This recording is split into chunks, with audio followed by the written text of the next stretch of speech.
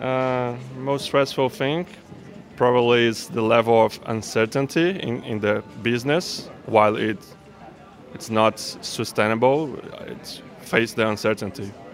The elevator pitch. Putting everything into 30 words or less is very stressful to actually come up and to actually execute it. To me is marketing and just practicing my pitch with the local markets. Sticking to the plan and just trying to do your best to execute your ideas. For We Teach Me, this is the Master Series, where industry professionals share their secrets to business success.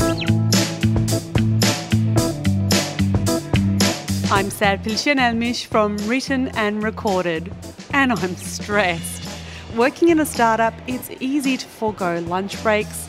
You start early, finish late, work right through the weekend, and then it starts all over again. And if you're responsible for investors' money and employees' pay packs, there's constant pressure to perform and grow.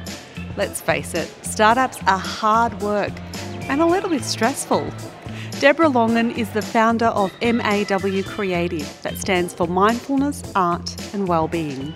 This is going to turn into a cautionary tale, however, about that high intensity. Because as you move on in your career in corporate, I guess I started working in larger and larger companies. I became more and more involved in corporate clients. And what started off as a very genuine interest in design and creativity sort of really became actually a lot about stress. I was stressed, my clients were stressed.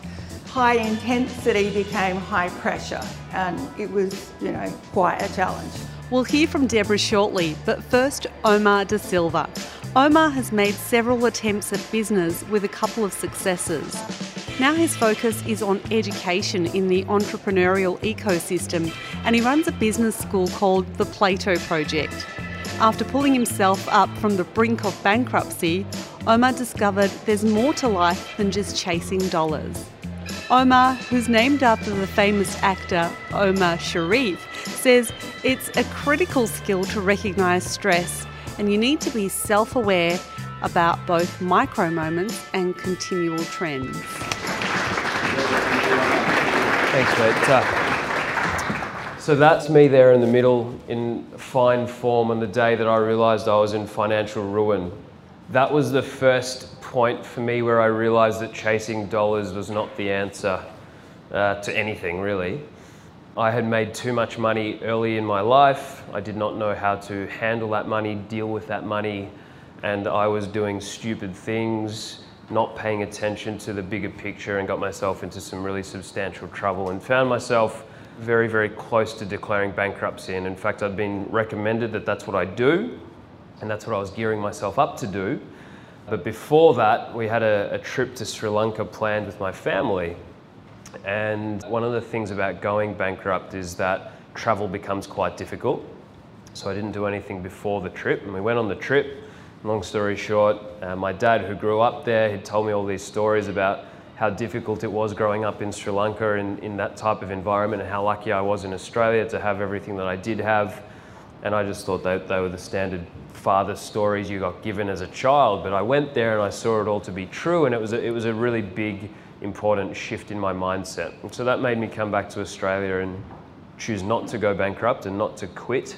So I got back to work and I started chasing the dollar again to pay off my debts and to get out the other side and accelerate through a number of years. The second time I realized that chasing dollars wasn't the answer was when there was a situation in my family where one of my family members had a psychotic episode and a bit of a breakdown, which was the sort of catalyst, if you like, for me learning that the men in my family had a nasty predisposition to mental health challenges, and that I had depression and anxiety, and really opened up my eyes to the fact that, again, there was more to life than simply working and chasing dollars. So what I really wanted to focus on is some of the practical things that I do still to this day, every day as best I can, to try and stay on top of the stress that is inevitable with startups and business and life more generally. And hopefully there's some practical things that you can take away with you. When it comes to dealing with stress, your health, your well-being, we often hear about your physical and your mental health and well-being. But one thing that gets left out of that conversation a lot, in my perspective, is your professional well-being. And what I mean by that, when I realized that I was dealing with some mental health challenges, and I started to reflect on the 6 months leading up to that point, when I thought that I was struggling with the business and work side of things, the answer for me was work harder. So then when I got to the point of realizing that I was actually not in a very good spot and I was quite unhealthy, a lot of people said, you've got to stop working. The interesting thing for me in that situation, somebody that was doing something I was passionate about and believed in, is the idea of not working was actually more stressful than the idea of working. I suppose the first thing that I want to share and just challenge you to think about is when you're trying to get that health and well-being balance right, don't eliminate any element. It's about getting the right mixture of elements across those three physical, mental, and professional factors that become really important. The way that we talk about this in the courses that we run as part of our business is this idea of personal leadership. And personal leadership to us is this idea that the only way that you can expect to get the most out of other people around you from a leadership perspective is by first getting the most out of yourself on a daily basis. And that's what we mean by personal leadership. So I just want to share with you some of the practical things that we talk about and the practical things that I do to, again, deal with that stress and try and hit peak performance on a sustained daily basis. First of all is the idea of your current state awareness. It's really, really important as frequently as you possibly can to check in with how you are doing in any given moment. And that's not only from a getting shit done perspective in your startup or in your job or in your life or in your relationship. Getting shit done in your relationship is probably not the right pairing of phrases, but I think you know what I mean. Understanding how you're doing in the short term is the easiest and most important step to your self-awareness. It can articulate itself in a few different ways though. Your mindset. What's the mindset that you've taken into a particular situation? What's the body language that you're giving off and how is that affecting your mindset? And then ultimately, what is your behavior like? Unfortunately though, when people start to focus on that, they lose track of this idea of the prolonged state awareness. And this is something that I realized that I was falling into the trap of when I ended up with the depression and anxiety, where you keep checking in on a micro moment. Oh, I'm a bit stressed at the moment, but I'll be okay in the afternoon. And the afternoon comes, oh, I'm okay. Next day, oh, I'm stressed now, I'm stressed now, I'm stressed now. Oh, the afternoon will be okay. Afternoon, I'm okay. It happens day after day after day after day after day.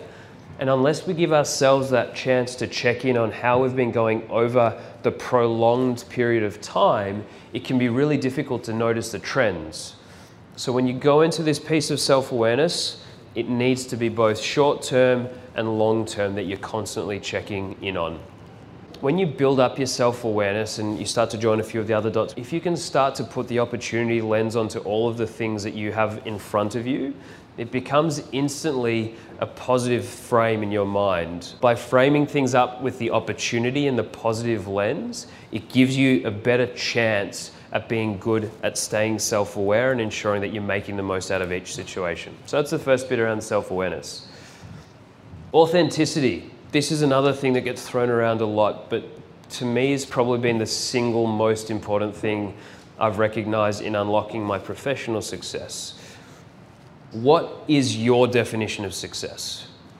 Yeah, and I know this verges on Tony Robbins' soft and fluffy stuff. I don't want to be there. Don't like Tony Robbins. What I'm getting at, it's so easy, particularly in the world of social media, particularly in the world of influencers, particularly in the world of fast, free information, that we see other people and we try to use their definition of success for our own definition of success. The moment you give yourself that chance to figure out what success means to you and you give yourself the opportunity to chase that pursuit of success is the moment that you have the chance to get your peak performance on a regular basis. So the way that I've looked at this over a little while is, number one, asking the question, is it worth it? It's a really simple question, a really profound question, a really powerful question, and an important question to ask yourself. Is it worth it? Whatever it is, just check in. Is this actually worth it? And closely followed to that is this me? We've all found ourselves in situations where we're committing to doing something that if we actually had the chance to really reflect and check in, we'd be like, you know what, I don't actually care about this. This isn't me. This isn't worth it to me. And one of the things that made me realize that was when my son was born and I was trying to do all things at once. And me, as somebody that would like to think I'm fairly self-aware and fairly in tune with these types of things, I'd get home after a day of work, I'd pick my son up, I'd have him in one arm, and then I'd pull my phone out to, catch up on emails. And I got my son looking at me and I'm looking at my phone. Luckily enough, I've got a wife that's not afraid to tell me what I need to hear. And it became very clear to me very quickly that, hey, it just wasn't worth it. Sounds simple, it's a lot easier said than done though. Building the discipline, the habit, the chance to constantly check in with yourself on these simple questions become really important. When it comes to a successful startup, in my opinion, when it comes to a successful life, we must be proactive. We must make decisions which give us the best chance to see the future we would like to eventuate. You need to give yourself the chance to buy in and believe in the fact that you absolutely have control over your next step. Don't control the hand that you're dealt, but you can control the way you play the cards. And it's a really, really important thing that you need to do whatever you possibly can to believe in and buy into. Because until you do that, then you're not going to be able to build the business you would like to or live the life that you would like to, in my opinion. So the way that I go about doing that is reflection. And I don't do it hourly anymore, but I absolutely do it daily, monthly, quarterly, and annually. And I check in on things on a daily basis. I check in on things that I was grateful for. I check in on things that I did really well that day. I check in on things that I want to improve the next day. And that's what I do every morning, because if I don't, my brain goes bananas and I end up in not a very healthy place. So that becomes really important to me. And by doing that, by getting a really good understanding of where I am, it gives me the frame of mind that I need to make proactive, positive steps to go where I want to go. And that's really important when it comes to your health and well-being and your business success. You need to have a proactive mindset. You can't fall into the trap of thinking, I'll wait for it to happen. Your health, your well-being, your business success is only ever the result of what you do first. Things don't come to you, unfortunately. Of course, there are exceptions to every rule and sometimes things fall in your lap, but you've got to be taking the first step. You've got to be the one that's initiating things to happen when it comes to building a successful business and looking after yourself. Lastly, there's this idea of the productive struggle. And this is the idea that as soon as you stop moving forwards, then by virtue of everybody else moving forward, you're relatively moving backwards. That's the idea of, for every goal you achieve, set yourself a new one. That doesn't mean you don't stop and appreciate what you have done or celebrate your successes, but it's about always moving forward and using that momentum in a positive way. Be ambitious on things that are meaningful and important to you and that are also pragmatic and realistic. I'm not saying don't have big dreams, but make it meaningful first. It's not about unrealistic ambition. Second thing is that idea of continuous learning. Our business is called Plato Project. We've got a really strong focus on philosophy and self-reflection, and there's some convoluted quote, which if I had to go at, I'll butcher it, but it's basically the one that as soon as you think you know everything, you're actually an idiot. You're not very clever, right? We've got the known knowns, the known unknowns, and the unknown unknowns. You've all heard that before? We've all got unknown unknowns, and the moment you forget that you don't know what you don't know is the moment that you stop having the chance to move forward. It's just the moment you stop having the chance to look after yourself. It's the moment you stop having the chance to build a bigger and better business. Embrace continuous learning. Triggers. We've all got these things called stresses. Stresses are things that build up over time under the surface. Not liking our job, having financial worries, having relationship worries, having health issues, etc. Those are the stresses. And then we've got our triggers. And the triggers are the little things that happen which bring about bad behavior, so to speak. Road rage, running late for a meeting, getting a last minute request, burning your mouth on a toasted sandwich and knowing that your whole week's ruined. Same with bad coffee, whatever, right? We've all got these triggers. As somebody that's been, I think I'm through the worst of my anxiety, and I think it's as a result of doing things like that. And the way that my anxiety would kick off is I'd be running late for a meeting And then from there, my brain would go, shit, you're running late for a meeting, you're gonna lose this client, you're gonna lose your business, you're gonna lose a dog, you're gonna lose your house, you're gonna die, right? That'd happen in like 5 seconds. So for me, recognizing what those triggers were was the first most important thing I could do to being proactive in dealing with my anxiety. Once I listed all of those triggers off, for me, is coming up with the circuit breakers. So when I get an email, which I read and I take personal offense to because I'm a bit of a hypersensitive sook, like I cried so much at my wedding, the video went viral and people are like, it looks like he's at a funeral. Like that's how much of a sook I am, right? When I take emails a bit too personally, the circuit breaker for me is I just need to go close my emails, go back to my ikigai, go back to my vision and reset and realize, oh, hey, it's not that. When I have a really bad day, if I've got a panic attack, something like that, I've got to go to the gym. And then there's sort of everything in between. So recap, figure out what your triggers are, figure out some circuit breakers that you can put in place the moment your triggers get there so you can stay self-aware, you can stay authentic, you can stay proactive, and you can embrace that productive struggle which is in front of you at the moment. I think that's it from me. Thanks, guys.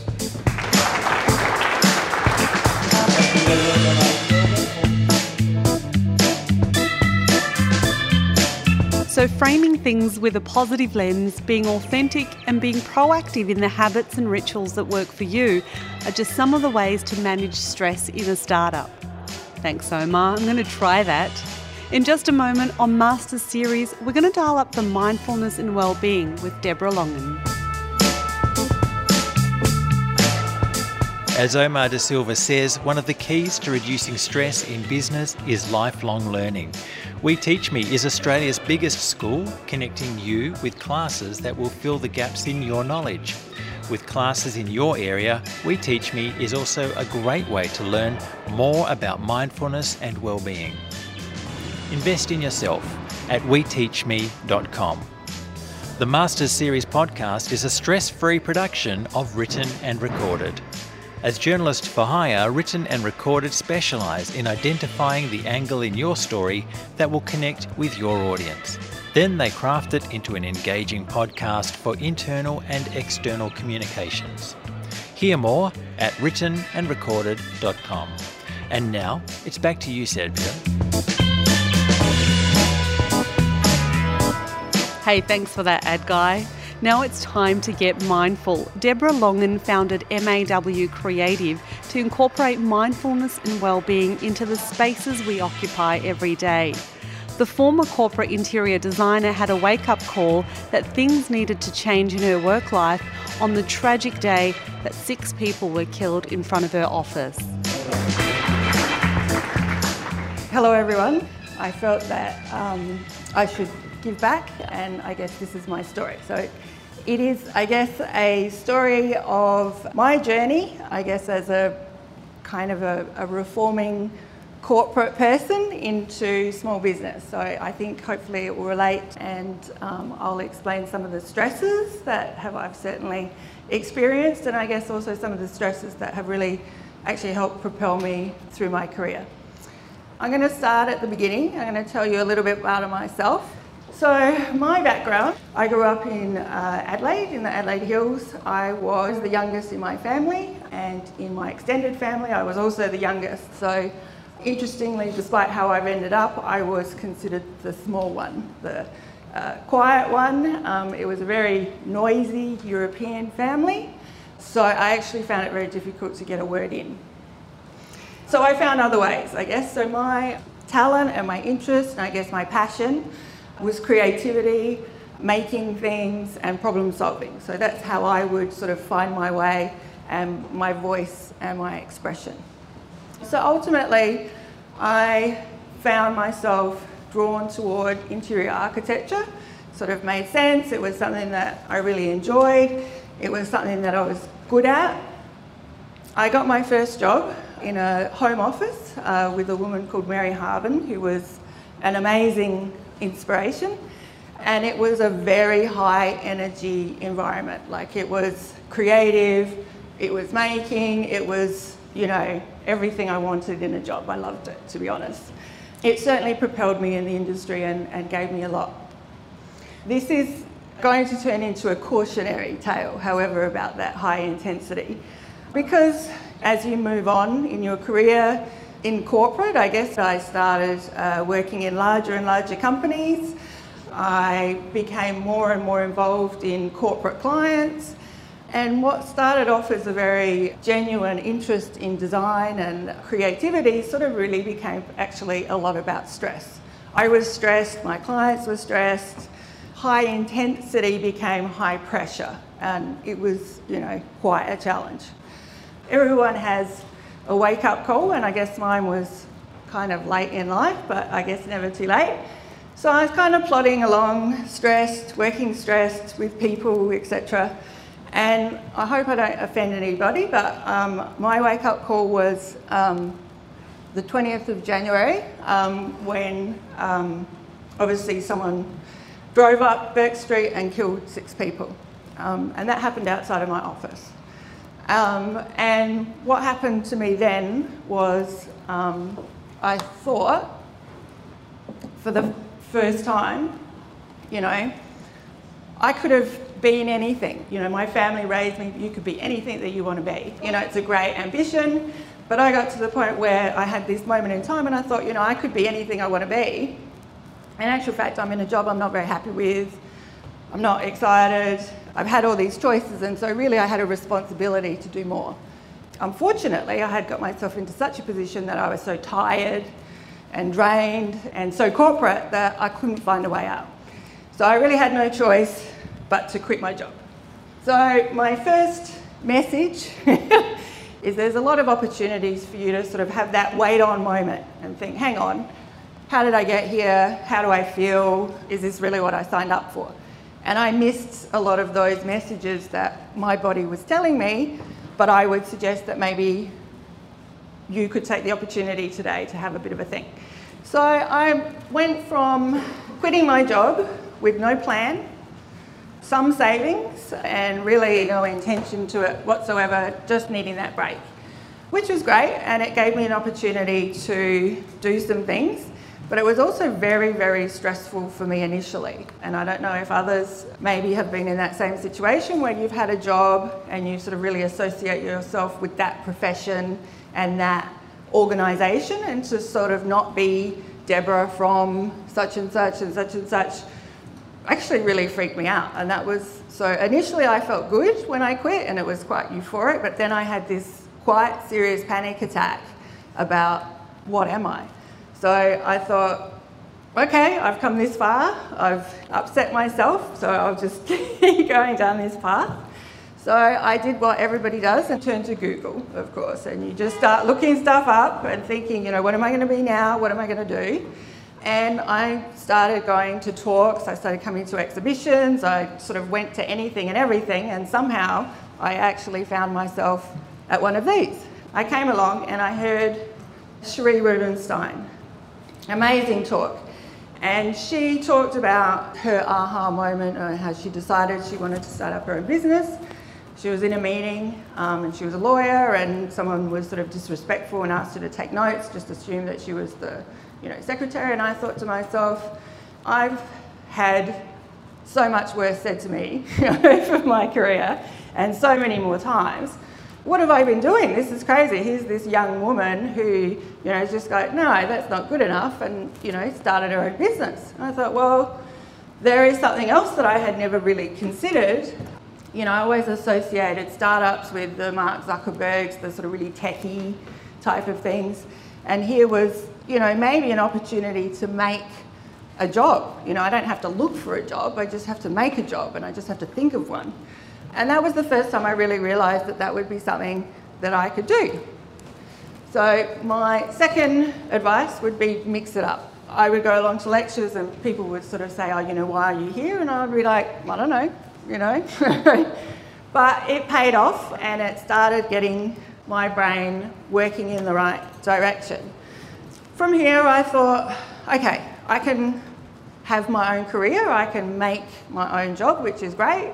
But because I had been in corporate for so long, I actually wasn't really sure what my passion was anymore. I had lost touch with, all of the things that were important to me. So I found that by spending more time with entrepreneurs who talk a lot about their purpose and their passion and all of those aspects, that there was a lot to be gained from talking to other people, hearing their purpose, and it helped me sort of articulate some of my purpose. And so I started doing mindfulness classes, I started doing meditation, I started doing crazy drawing art classes, you name it. I had time for it, so I started doing it, and I had fun, and I could feel my creativity coming back to me. I was talking to entrepreneurs, I was making new connections with people, and I found that my way of thinking actually was quite helpful to people because I was a design thinker. I wasn't a designer. My brain was able to contribute in different ways. And so I started to form these ideas about where my business could go. So my recommendation would be, when it comes to you, go the feed me menu. Take the degustation, do the whole lot, you know. Don't skimp on yourself. You're complicated. You're not just a single person. You're not just interested in one thing. You need to feed all the aspects of yourself. Otherwise, they'll slowly die off and they won't work anymore. So the more you do, the more you'll get out of it. So I started seeing some comparisons in the startup group that were very similar to what I saw in corporate, which is high energy verging on high pressure, verging on unhealthy habits.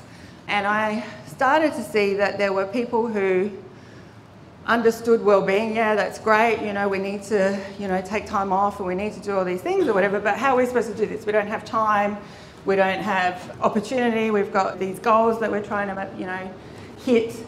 And I guess because of my experience doing design work as an interior designer, I'm used to looking at how people work and creating design solutions for how people work for environments. And I started to realise that actually this same skill was really helpful in the startup community because they don't need an environment. What they need is a work day.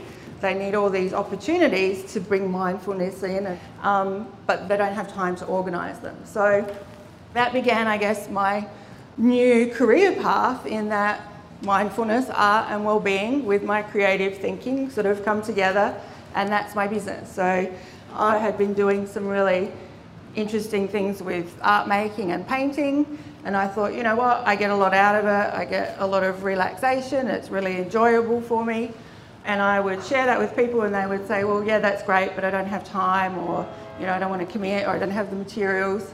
So I thought, you know, what would be really interesting is if you could do, like, instead of 45-minute yoga, you could do 45 minutes worth of art making, you know, not making art pieces, but just self-expression and fun. So I set up what I called a make break, which was terrific, an opportunity for me to just let go of my concerns and just do something. One person booked that first class, which was enough to keep me going, which is great. And from there, it's sort of built up, and now it's a few months on and I'm doing some really exciting things, and I guess that's where my business is. So my last little motto would be, bring some mindfulness into the way you appreciate your career.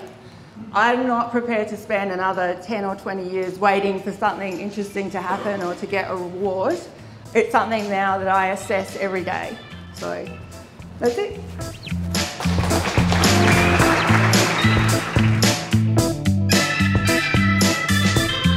I really like the way Deborah suggests the feed me menu when it comes to nurturing all aspects of ourselves.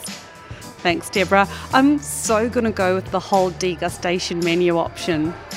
Next time on the Master Series, how to build a community around your business. It costs more to acquire new customers than it does to maintain existing customers. So when you've got them, do whatever you can to keep them. We'll explore the best way to convert customers to community in ways that work for you and them. Until then, I'm Sathya Shenalnish from Written and Recorded, and for We Teach Me, this is the Master Series.